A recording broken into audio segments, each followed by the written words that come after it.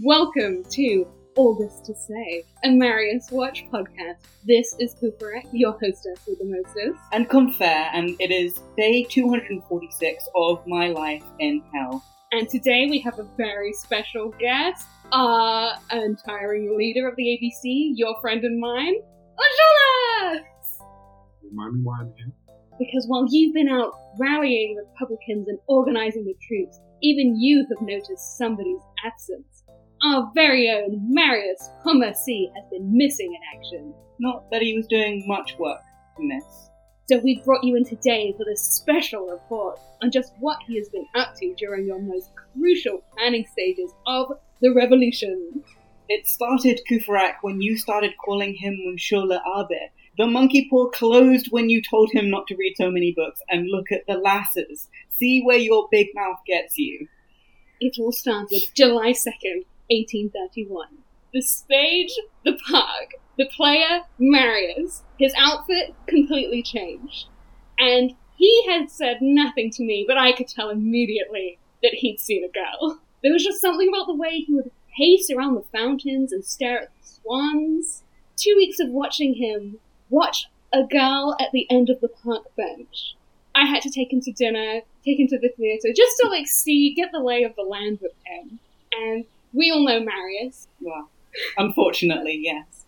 And he was just laughing and hugging people. And we're all just trying to have a good time at dinner.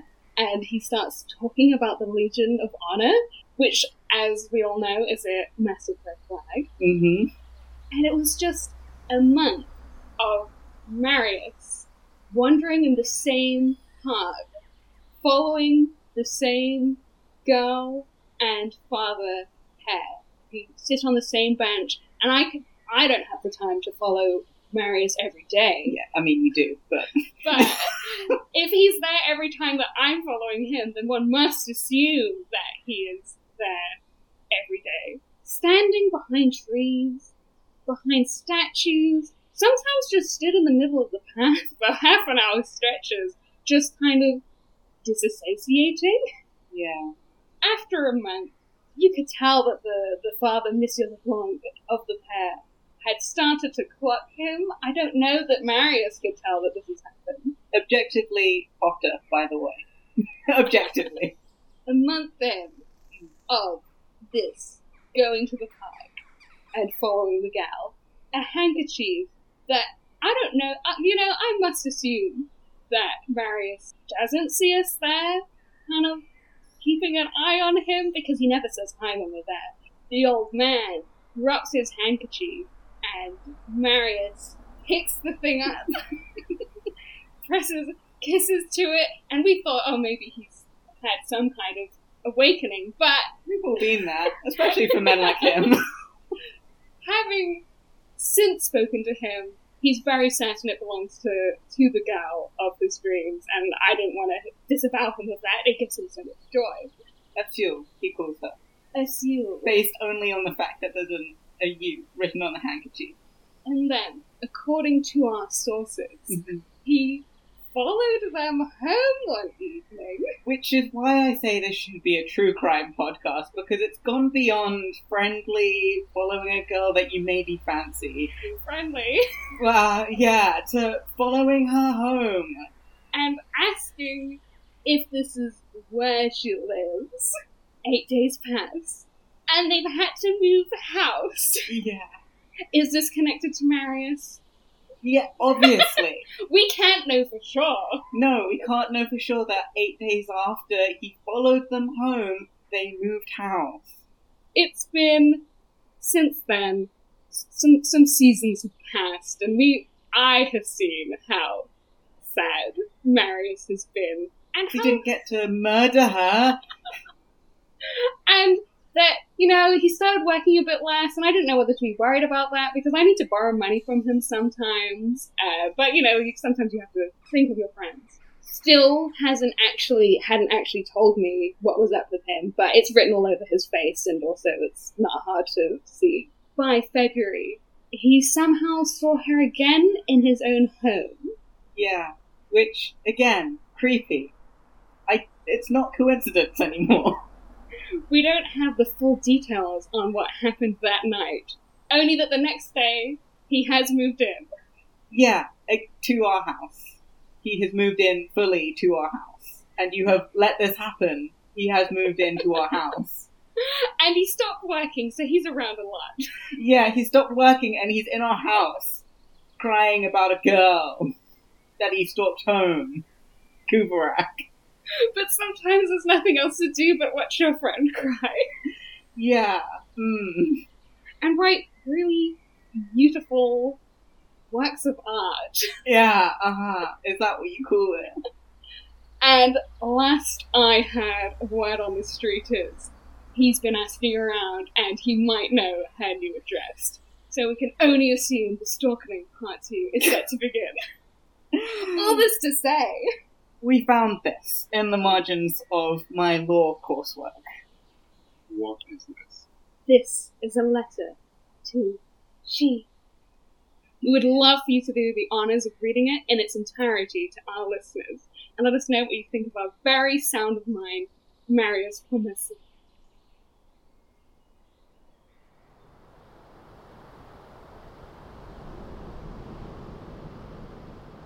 The universe reduced to a single being expanding to encompass God.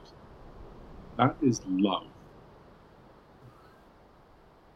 Love is the angel's greeting to the stars.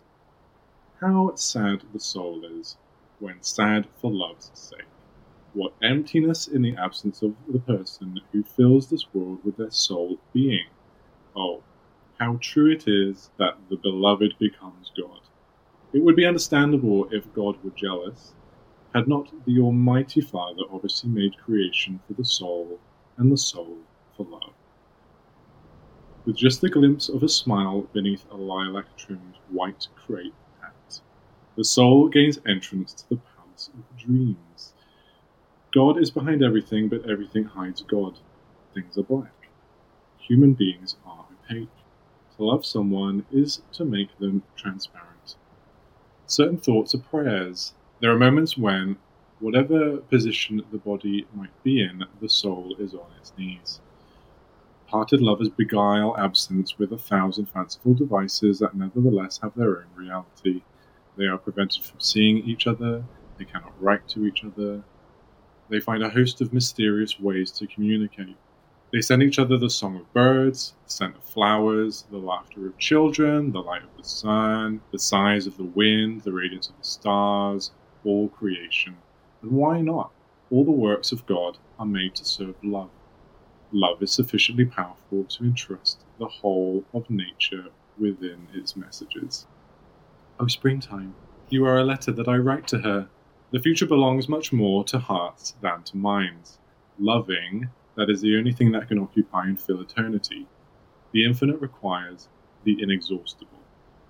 Love partakes of the soul itself. It is of the same nature, a divine spark like the soul. It is likewise incorruptible, indivisible, imperishable. It is a burning flame within us, immortal and infinite, which nothing can contain and nothing can extinguish. We feel it burning even in the marrow of our bones, and we can see its glow reaching the depths of heaven. O love, mutual adoration, the delight of two minds that understand each other, two hearts given in exchange for each other, two gazes that fathom each other's depths, blissful happiness, you will come to me, will you not? Secluded walks with just the two of us. Glorious, blessed days. I have sometimes dreamed that now and then hours detach themselves from the lives of angels and inserted themselves in the fate of mankind here below. God can add nothing to the happiness of those who love, other than to give them everlastingness. After a lifetime of love, an eternity of love, there is indeed an increase. But to increase in its actual intensity the ineffable bliss that love already imparts to the soul of this world is impossible, even to God. God is the plenitude of heaven. Love is the plenitude of man. You look at a star for two reasons, because it is bright and because it is impenetrable. You have beside you a sweeter radiance and a greater mystery. For all of us, whoever we may be, There are those who are as the breath of life to us. Without them, without air, we suffocate, and then we die. To die for want of love is dreadful, suffocation of the soul. When love has melted and conjoined two beings in sacred and angelic unity, for them the secret of life has been discovered. For they are but the two terms of the same destiny. They are but two wings of the same spirit. Love, and you soar. The day when a woman walking in front of you casts the light as she goes on her way, you are lost. You are in love. There is only one thing that you can do. Think of her so intently, and she is compelled to think of you. What love initiates, only God can bring to completion. True love despairs and exults in losing a glove or finding a handkerchief, and has need of eternity for its devotion and its hopes. It comprises both of the infinitely great and the infinitely small. If you are a stone, be a lodestone. If you are a plant, be a sensitive one. If you are a human, be love. Nothing satisfies love. Lovers have happiness, they want paradise. They have paradise, they want heaven. O you who love each other, all this is contained in love. You only need know how to find it there. Love has contemplation just as much as heaven does, and in addition, it has sensual delight. Does she still come to the Luxembourg Gardens? No, monsieur. This is the church where she attends Mass, is it not? She does not come here anymore. Does she still live in this house? She's moved away. Where has she moved to? She didn't say. What a dire thing it is for a man not to know the address of his soul. Love has its childishness, other passions have their small-mindedness. Shame on the passions that belittle man. All honour to the one that makes a child of him. It is a strange thing, this, do you know? I live in darkness. There is someone who went away, taking with her the sky. Oh, and to lie side by side in the same tomb, holding hands, and gently to caress each other's fingers now and then in the shadows, that would satisfy me for an eternity. Those who suffer because you love yet more. To die of love is to die by love. Be in love. The transfixion of starry darkness is implicit in this torture. There is ecstasy in the agony. O joy of the birds! Is it because they have a nest that they sing? Love is a heavenly breath of the air of paradise. Deep hearts, wise spirits, take life as God has made it. It is a long ordeal, an incomprehensible preparation for the unknown destiny. This destiny, the true one, begins for a man with his first step inside the tomb. Then something appears to him and he begins to discern finality. The living see infinity. Finality reveals itself only to the dead. Meanwhile, love and suffer, hope and contemplate. Woe, alas, to any that have loved only bodies, forms, appearances. Death will deprive them of everything. Try to love souls, you will be reunited with them. I met in the street a very poor young lover. His hat was old, his coat was worn, he had holes at his elbows, water filled his shoes, and stars filled his soul. What a glorious thing to be loved, and yet more glorious yet to love. The heart becomes heroic through passion, so that it consists only of what is pure, and is founded only on what is elevated and noble. An unworthy thought can no more be conceived by it than a nettle can spring up out of a glacier, inaccessible to passions and to ordinary feelings, rising above the clouds and shadows of this world, above follies, falsehoods, hatreds, vanities, miseries, and the serene and lofty soul inhabits the blue heavens and feels nothing but the deep underlying perturbations of destiny, as the mountain peak feels the earthquake. If there was not someone who loved, the sun would be extinguished. How did that make us all feel? Emotionally. You know, we're supposed to be planning a revolution. That is what I have been saying, Kufarak.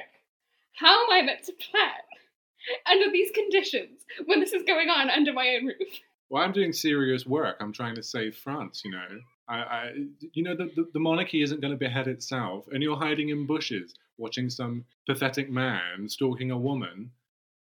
It's disgusting. You know, I have better things to do with my time, and I am going to go.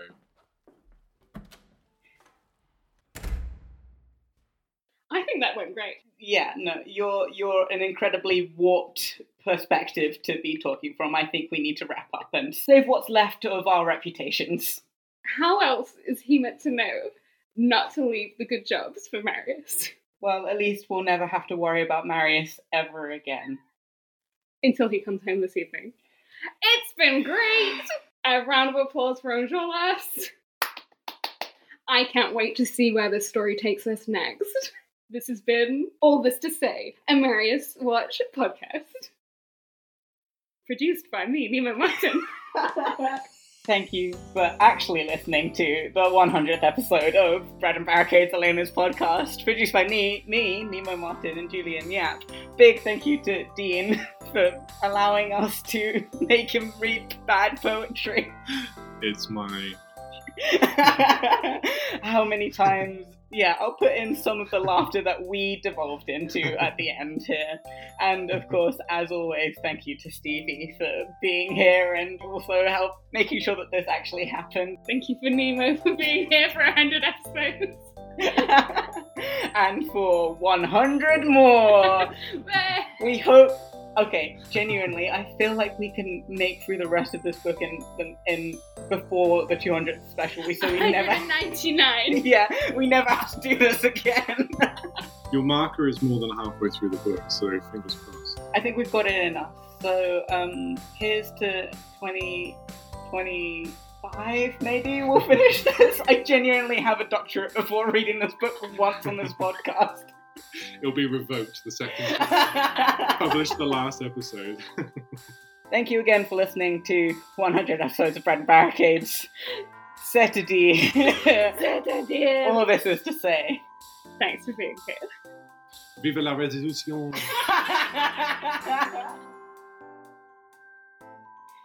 Me's.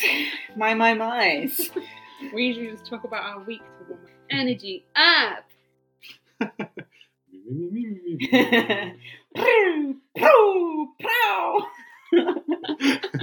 We've also not recorded in the same room for like 3 years. With alcohol, we're finally doing it. Yay! 100 episodes! My first episode. Yay! And then you're going to be a permanent member. From now on, you're trapped forever. It's just going to be an hour of me just being like, what is going on? I hate this story. It's going on for too long. Good! That's exactly what I need you to do. Punch it. Welcome! Does she still come to the Luxembourg Garden? No, monsieur. This is the church where she attends mass, is it not? Wait, one second. Too fruity. I was fruity in the wrong person. Oh, joy of the birds. Is it because they have a nest that they sing? This is so stupid. Okay, right. Let's do that again. Let's do that last line again. I feel like I need to stop myself from laughing. Yeah. I shouldn't be laughing.